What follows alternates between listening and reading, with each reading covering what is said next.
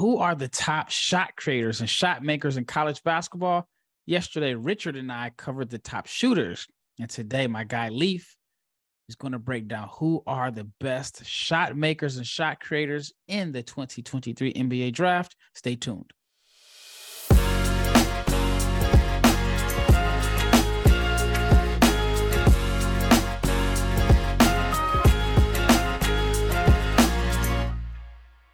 Shout out to each and every person that has made the Locked On NBA Big Board podcast your first listen of the day. And today, our title sponsor is BetOnline. BetOnline has you covered this season with more props, odds, and lines than ever before. BetOnline is where the game starts. I'm your host, Rafael Barlow, with my co-host, Leaf Tulane, the guy that watches more college basketball than anyone in America.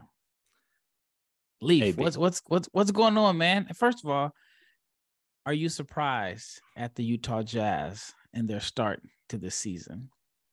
Yes, I am. I didn't expect to be 3-1 and beat three playoff teams and lose to the one non-playoff team, especially. I did expect the Jazz to try hard and be competitive. I kind of thought we'd tail off in the fourth quarters, both because, you know, there's the impetus to want to not finish well, especially the narrative of it, but also just because there's inexperienced players playing new roles and as closers on teams. And I thought against good teams that type of stuff typically doesn't go well, and you don't record W's when you play good teams inexperienced. But the Jazz have been able to do so, winning 2 overtime games and really kind of running the Nuggets out of the gym on opening night, and the energy in that building being there was phenomenal. Yeah, I got to give you your props when you mentioned that Ochai Agbaji could be out the rotation. I thought, oh man, he's crazy. There's no way Agbaji, a lottery pick, is going to be out the rotation. And so far, has he even played 10 minutes? No. Like Fontecchio played 13 yesterday, and he played 15 yesterday and scored 13 points. And he played a minute and 4 seconds in the 3 prior games. And Agbaji hasn't played it really at all. And Fontecchio, as I just mentioned, had only played 1 minute. And he's ahead of Agbaji in the rookie kind of the role of a shooter as a rookie. And he's a 26-year-old from Italy, for those of you who don't know, who really shined at Eurobasket. Yeah, it's got to be such a crazy situation for Agbaji, because he was considered like the plug and play guy and someone that we thought was going to get rotation minutes on a good team in Cleveland. And now he finds himself out of the rotation the Jazz are 3-1, but on a team that a lot of people are expected to be in the Wembanyama sweepstakes. All right, let's just get right into the top shot makers or shot creators in this draft. I know I love shot makers. I love guys that you can say, go ahead and go get me a bucket. That was one of the reasons why I was so high on Banchero last year, as opposed to some of the other guys. And this year, the draft is a little bit different. I mean, I think it's a loaded class, and I think it has more shot makers and shot creators than shooters. And I think it's actually debatable over who is the top shot maker in this draft. So I wanted to hear your opinion. Who do you have number 1 on your list? So I tried to think outside of the box a little bit, but then I kept drawing back to this. To be a shot maker, you need to be able to create a shot. And the person who creates the shot the best is Scoot Henderson, in my opinion. I think he gets to his spots at will. We've talked about how he takes these angles with power and precision, like Derrick Rose when he came out of Memphis. He hits his jump shot.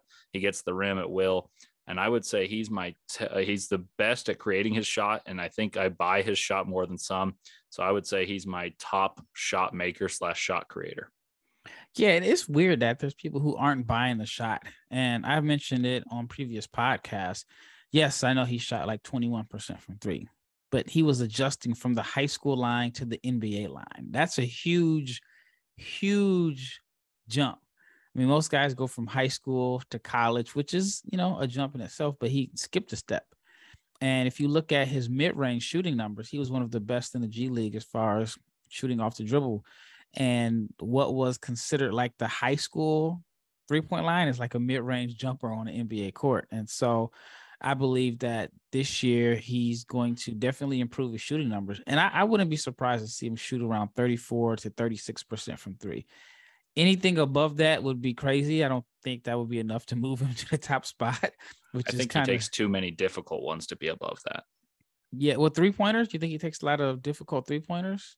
I wouldn't say necessarily like the contests will be ridiculous, but I think he'll take some off a pick and roll and people go under because the scouting reports to keep his blazing speed in front, and he's going to take them off the dribble, and there'll be late contests. And I think he'll be the late shot clock guy on the G League Ignite, which I think hurt Jaden Hardy's stats. And I think it'll be even more of a burden on a guy like Scoot Henderson, who's so clearly the alpha on this team, whereas there was a lot of guys with talent on last year's team that were kind of vying for who's the man. So I think it'll be hard for him to shoot above. So I'm with you. I don't know if it'll be like bad shots per se. I just think there's going to be such a spotlight on him as a player that it'll be hard for him to shoot a higher percentage because of that spotlight. What's crazy is he could shoot 40% from three. I don't even know if it'll be enough to bump him into the top spot. I don't think it will. Which is crazy.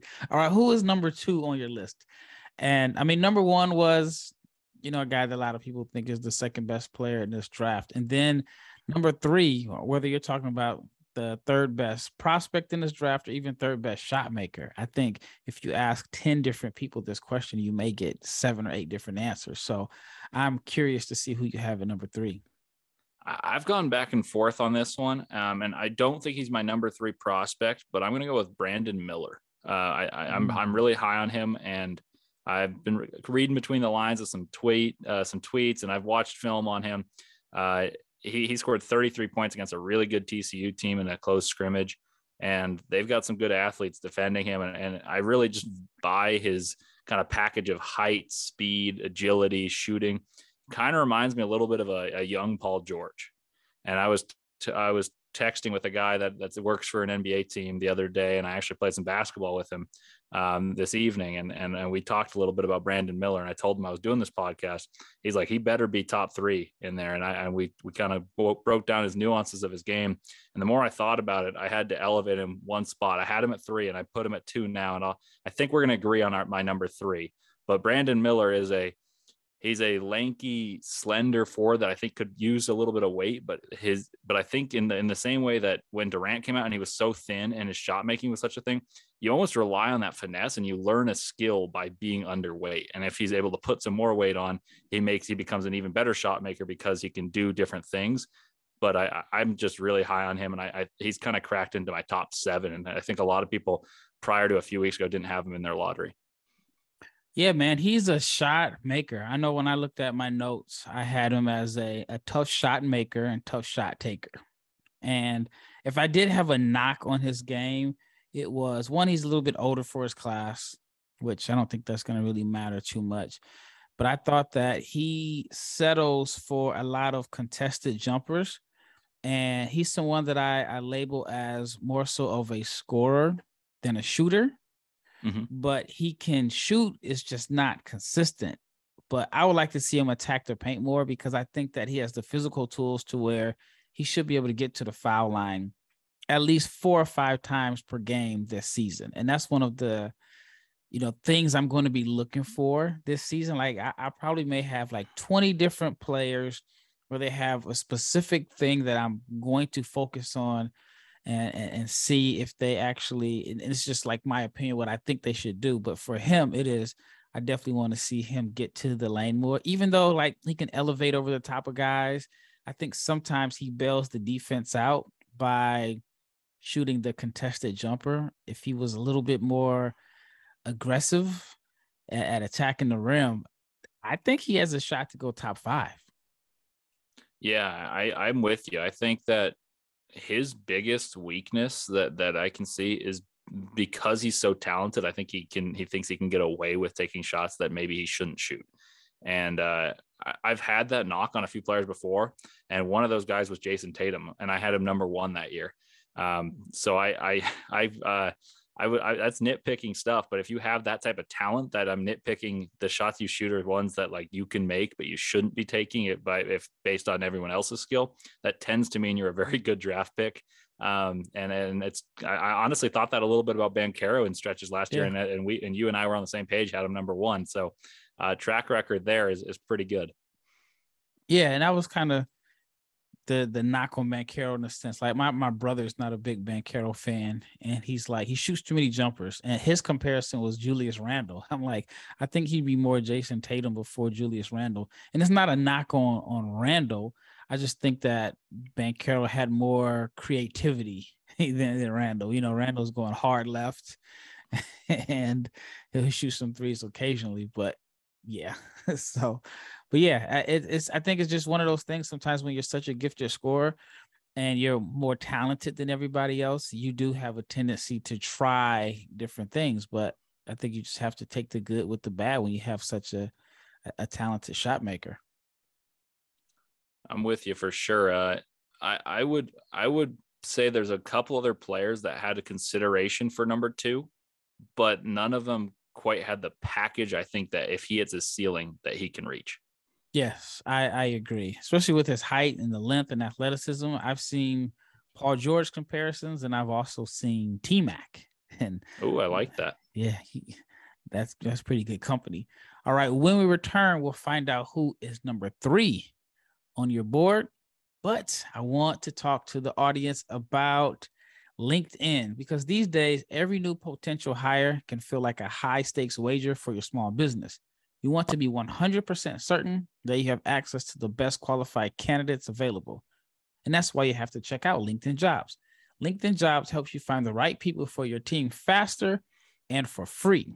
Simple tools like screening questions make it easy to focus on candidates with just the right skills and experience, so you can quickly prioritize who you'd like to hire. LinkedIn Jobs helps you find the qualified candidates you want to talk to, but faster. So post your job for free at linkedin.com/lockedonnba. That is linkedin.com/lockedonnba to post your job for free.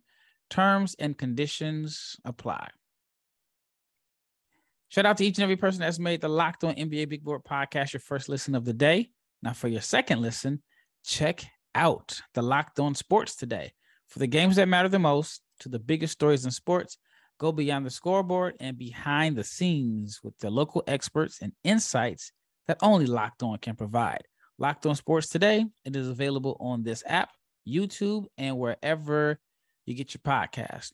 Once again, this is Rafael Barlow with my co-host Leif Tulane, and we are covering the top shot makers and bucket getters or top scorers in the 2023 draft, which is loaded by all accounts. You know, that's the consensus based off today. It could change because you never know. I mean, it's usually, we may see a class go from underrated to appreciated.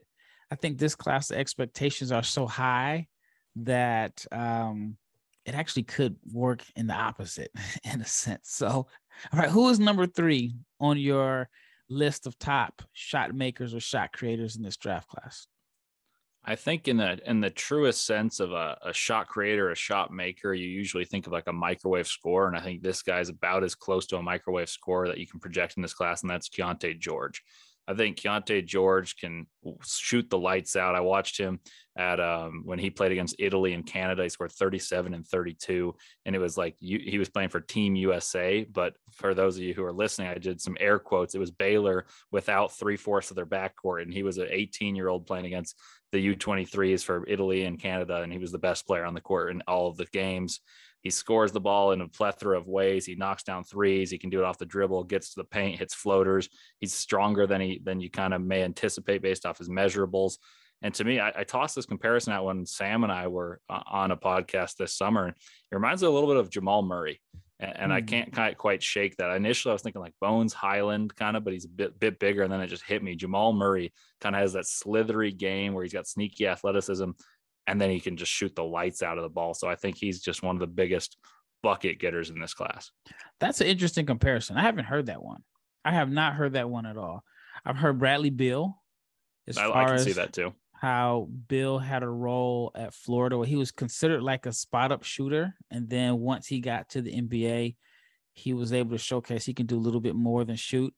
And it was crazy because I remember Bill was compared to Ray Allen, but I think it was more so because they just both have like this picture perfect form in a sense. Mm-hmm. But yeah, I mean, I haven't seen the Jamal Murray comparison, and I think that it is a good comparison. And Murray's a guy, I just think that he's in the perfect situation because he doesn't have to be the team's primary distributor. He can just focus on what he does best. I mean, when you play with Jokic, it kind of helps him out a lot. I do wonder sometimes what Murray would look like if he were, a team's primary ball handler and he had to do the distributing and scoring. I wonder like how would that fit? And it's not a knock on saying I don't think he'd be as good, but I think there is some major benefits to playing with Jokic, where he doesn't have to, again, like be the point guard. But I like the Jamal Murray comparison. It makes a ton of sense. Now, do you have any concerns about his role this year with Baylor returning two really good guards? Do you think it's going to be like a logjam there, or too many overlapping skill sets? I do not think he's going to score 20 a game, even though he's got the capacity to do that for different teams. But we came on last time. I said Baylor was my best team in the country, and I think he's a large part of it. Is I think that when you got three quality guards that can all play off of each other, I think Adam Flagler, the spot up shooter. That's going to be the guy who's going to be the spot up shooter. I think Keontae George will be the lead scorer on that team, and I think LJ Cryer will be the point guard.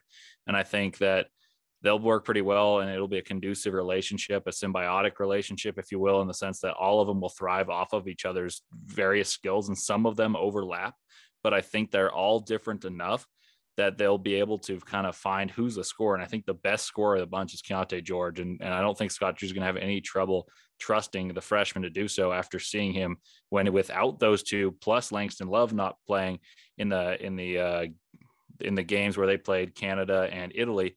I think there's a trust from especially the front court's going to trust a freshman. I think that's sometimes harder to trust than the backcourt trusting one of their mates, because now they've set screens for him. They know to look for him to score the ball.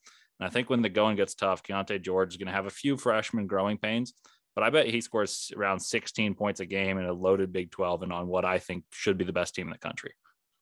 I think they average 15, 14, and 13. They're three guards. I think it's going to be very consistent. You may have your 25-point games, then you may score 8 the next, just because I think it's going to be a situation where whoever has the hot hand that particular night is going to get the shots. I mean, I know that's pretty much a basic in a sense, but I just think they have, these three scoring options that can all score 25 at any given night, but there are going to be nights where someone's going to have to take a back seat. All right, the next prospect I want to ask you about, Terquavion Smith. I was high on Terquavion last year. I think he's kind of falling under the radar now. I do think he is the best returning prospect, and it just seems like people have forgot about him. Like we're talking about a guy that I think was going to be a mid-first round pick if he would have stayed in the 2022 draft with the year of experience, and he should be stronger. It's just odd to me that he's not on a lot of boards as a lottery pick. I think some people still see him as a mid-first round pick. So wanted to get your thoughts on Terquavion. He's kind of in a difficult situation where there's so much pressure put on him to be the man at NC State. I don't think he receives a lot of help. Their backcourt is very reliant on him. And I think that in terms of pure bucket getting, we know he can shoot the lights out. Like he may have been the best shooter at the combine in those scrimmages. And he really elevated his stock there. And you were pumping his horn long before then. I rewatched some NC State games after reading some of your tweets. And I was like, okay, I see what he's saying here. Like, and I knew he could score the ball. The question for me is going to be efficiency. And I think he's going to get unfairly graded for a lack of efficiency in the same sense that Bryce McGowan's had. They're different. And this is just like an offhand example. I'm not comparing the two as stylistically, but McGowan's had very little help and he was knocked for efficiency. But the thing that stood out about McGowan's is he got to the places he wanted as a very slender player, and he got to the free throw line. I think Terquavion's going to have those nuanced skills where he's going to shoot the lights out if you just like we're shooting against thin air, but because of the shot selection that he's going to be forced to take at NC State, people will hold a kind of a candle to it and say this is tougher for you to be viewed in this light because you're not playing on a particularly good team and you're not playing as efficiently, or it'll be hard for him to be as efficient. If he's really efficient in that setting, oh my gosh, he's going to skyrocket up boards. But I think that's the rationale for why people have him are lower. And I'll admit, I didn't have him in my top 5 here. He was just outside of it. He was number 6. But once you said that, I was like, okay, I can see what you're saying, because he's a microwave. He's like Jamal Crawford in that sense. Yeah, I mean, I think that guys like Jordan Poole helps Terquavion's case. Jordan Poole was a late first round pick, and some of the same knocks, other than like the fact that Terquavion was like $160, but some of the same knocks you heard about Jordan Poole as far as like shot selection, maybe a little selfish. Some people may think, even though I think Terquavion can't pass the ball, but Jordan Poole is a $140 million player. And what team wouldn't want a microwave scorer like Jordan Poole? And so I think Poole may have helped Smith's case, which is another reason why I think he decided to bet on himself and go back to school, because he believes that he could improve his draft stock by coming back to school. All right, when we return, we definitely have more players to discuss, but BetOnline. BetOnline is your number one source for betting football and the start of the new basketball season. Find all of the latest player developments, team matchups, news, podcasts, and in-depth analysis on every game. And as always, BetOnline remains your continued source for all of your sport wagering information, from live betting to up-to-the-minute scores for every sport out there. It is the fastest and the easiest way to check in on all your favorite games and events, including Major League Baseball, MMA, boxing, and golf. Head to the website today or use your mobile device to learn more. BetOnline, it is where the game starts. Once again, it's Rafael Barlow with my co-host Leaf Tulane. We are covering the top shot makers, bucket getters, top scorers in the 2023 NBA draft class. All right, so I guess I kind of threw your order off a little bit. I still can't believe you didn't have Terquavion in your top 5. So I want to know, who is number 4 on your list? I had him at 5A and 5B. I'll put it that way. Okay. I've got an unconventional one in the sense that he creates scoring, not necessarily as well for himself, but Amen Thompson. I have a hard time overlooking the fact that he gets to where he wants on the floor at will. And so in a sense, like Ja, I wouldn't say like Ja might be leading the NBA in scoring as we're recording this, but I wouldn't say, oh man, he's like the biggest like shot maker, shot taker. But the way I break it down is that they create shots. And I think Amen Thompson is the perfect blend of athleticism and ability to get where he wants. So he'll be able to score especially once the court opens up and their spacing is phenomenal. He'll get wide open shots for our teammates. And I think as his shot gets better, and I saw some frame by frame pictures, and I do notice subtle differences, but who knows if that's like, projectable as the level gets better and better. But I think the fact that he can get wherever he wants, he's a phenomenal passer, means that he'll get buckets for people. So I understand it's not the stereotypical definition of bucket getter, but I think I have to include him in just because of the way he creates offense at an elite level. Yeah. Did you see the pro day? I saw some of the highlights. I was actually supposed to be there, but I ended up staying here because my wife had a doctor's appointment. But if I'm not mistaken, I saw I'm saying only like it's average, but I saw he only had like a 40-inch vert. If you would have told me he had a 47, I would have believed you. But it's weird because, these athletic tests, sometimes I just feel like they aren't the best indicators of athleticism. And I mean, one of the best examples is like Cody Zeller had like a higher vert. Was it Cody Zeller? One of the Zeller guys. Udoka Azubuike, who's really my least favorite pick ever, at a 37-inch vert. Right. So it's like you got those numbers. Then you had, I think it was Zeller, or was it Plumlee? No, maybe it was Zeller. He had I think his athletic testing, he had a higher vertical than Blake Griffin. Now we know that there's a totally different level or totally different tier of athleticism there.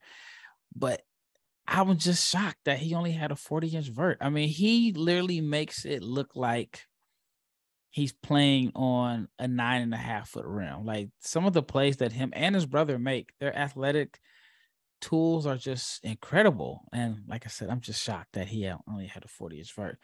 But I love how you're thinking outside the box in a sense, because a lot of times when you think of shot makers or shot creators, you think of honestly guys that take bad shots and make tough shots. You know, your guys that at the end of the shot clock, they can just, I mean, you can just give them the ball, say clear out, and then go get you a bucket. And on one hand, I do see Thompson as that type of guy, but it's rare that you see someone that is considered a shot maker or shot creator with such a major liability in as far as like the jumper. But he does create shots not only for himself and for others, and he can get to his spots.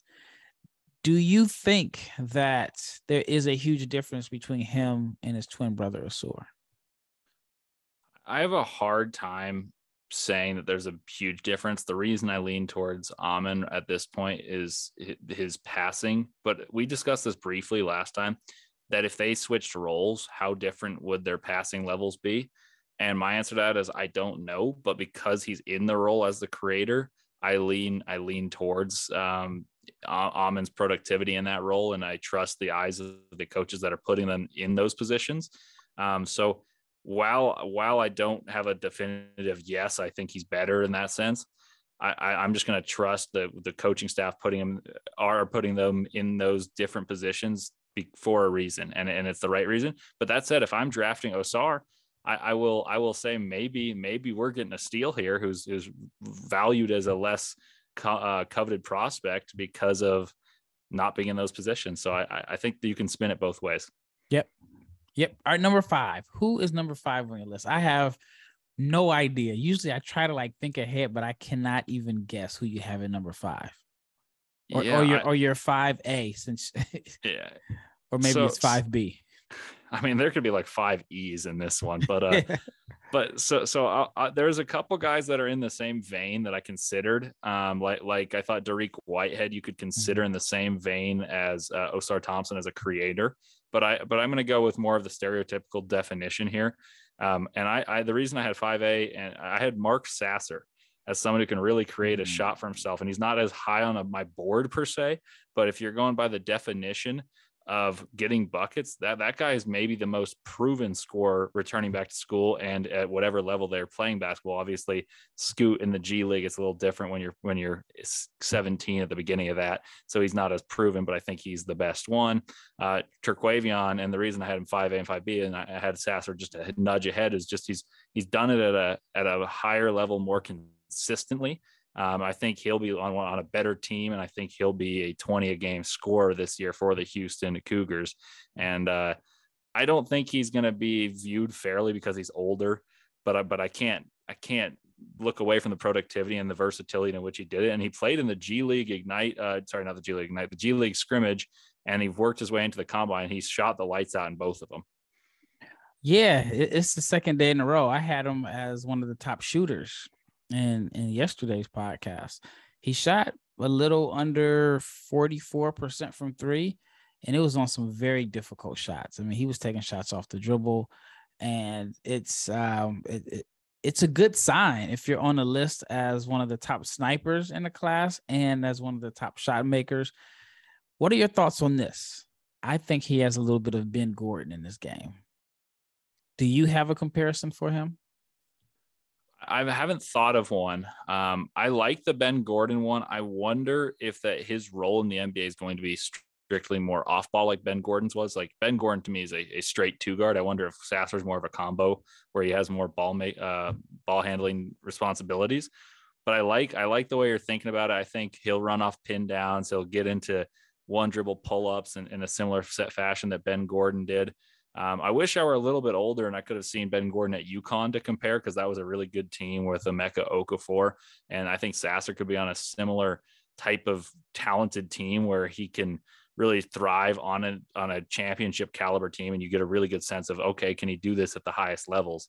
And so I'm very eager to see that. And college basketball is just around the corner. So, you know me, I watch just about as much as anybody. And so I'm itching to watch. And there's a couple guys that I think could be on this list, but I have a hard time putting them there because I haven't seen them play college basketball yet that are more highly regarded in terms of prospect rankings than a guy like Mark Sasser or even Terquavion Smith. Yeah, and we got to talk about Nick Smith. Nick Smith is someone that was the C. That was the C. Yeah, I mean, Nick Smith is a guy that some people think is a possible third player. All right, 1, 2, 3. Nick Smith is a guy that some people think has a strong possibility of being the third pick in this draft. And it's like he's known for his scoring and being a shot maker, but he is 5C on your list. Is there a reason why you had other guys ahead of him? I guess I like to see it at the same levels. For instance, Miller, I haven't seen it at the same level, but I love his size and the way he takes tough shots. I hold it as a knock sometimes as shot selection. That's like the best knock you can have. I think Nick Smith's got that blend of speed and shot making that I think could be worthy of a number 3 pick. Like if you told me, I got a number 3, I'd be like, okay, makes sense. But at the same time, you get into the nuance to what you've seen and who and how they score. That's why I had a guy like Marcus Sasser higher, just because I've seen him shoot 44% from 3 on a team that's really good. And I saw him the year before on a team that was really good do it. And I think that he could easily have the best case to move up this list if he starts off well. And again, with Arkansas playing a tough schedule, and him likely being the alpha. I've heard really good things about him coming out as the leader of that really kind of youthful and new team. I just want to see it before at the same level, but I think he's one of the guys I'm most eager to see in the entire country, because 1, he could be the number 3 pick, and that's obviously awesome. 2, Arkansas could contend very seriously to make a deep run. And if he's the catalyst for doing so, I really value that as someone who watches a lot of college basketball. I value the way a lead guard can impact winning.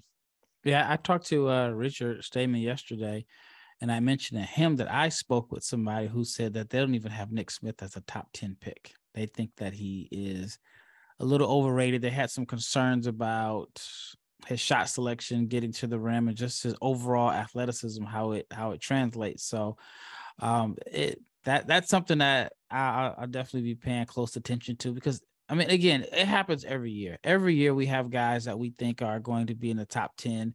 And then when we do our mock drafts or our big boards in April, it always looks totally different. I mean, last year was like probably the best example to where, I think I did like a preview of my top 10 players that I was looking to watch or paying close attention to for the 21-22 season. And I don't think any of them outside of Banchero, Ivy, and Holmgren were lottery picks. So things can change. All right. Well, man, thank you so much for your time. It is 1:21 a.m. here in Central Standard Time.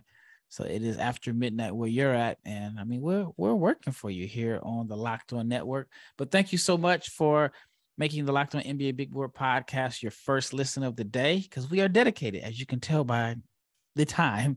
But for your second listen, check out the Locked On Sports Today podcast, because the biggest stories of the day, plus instant reactions, big game recaps, and the take of the day. It is available on the Odyssey app, YouTube, or wherever you get your podcast. I am Rafael Barlow, and my co-host for today, Leif Tulane, the man. Again, he watches more college basketball than anyone else. If you ever have any questions about college basketball, you got to go to Leif. He gave us his top shot makers, top shot creators. He will definitely be on in a future episode to give us maybe a breakdown on his top playmakers. Maybe it's his top big man, his top rim runners, top defensive players.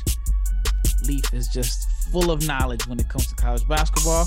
But once again, thank you for tuning in, and we are out.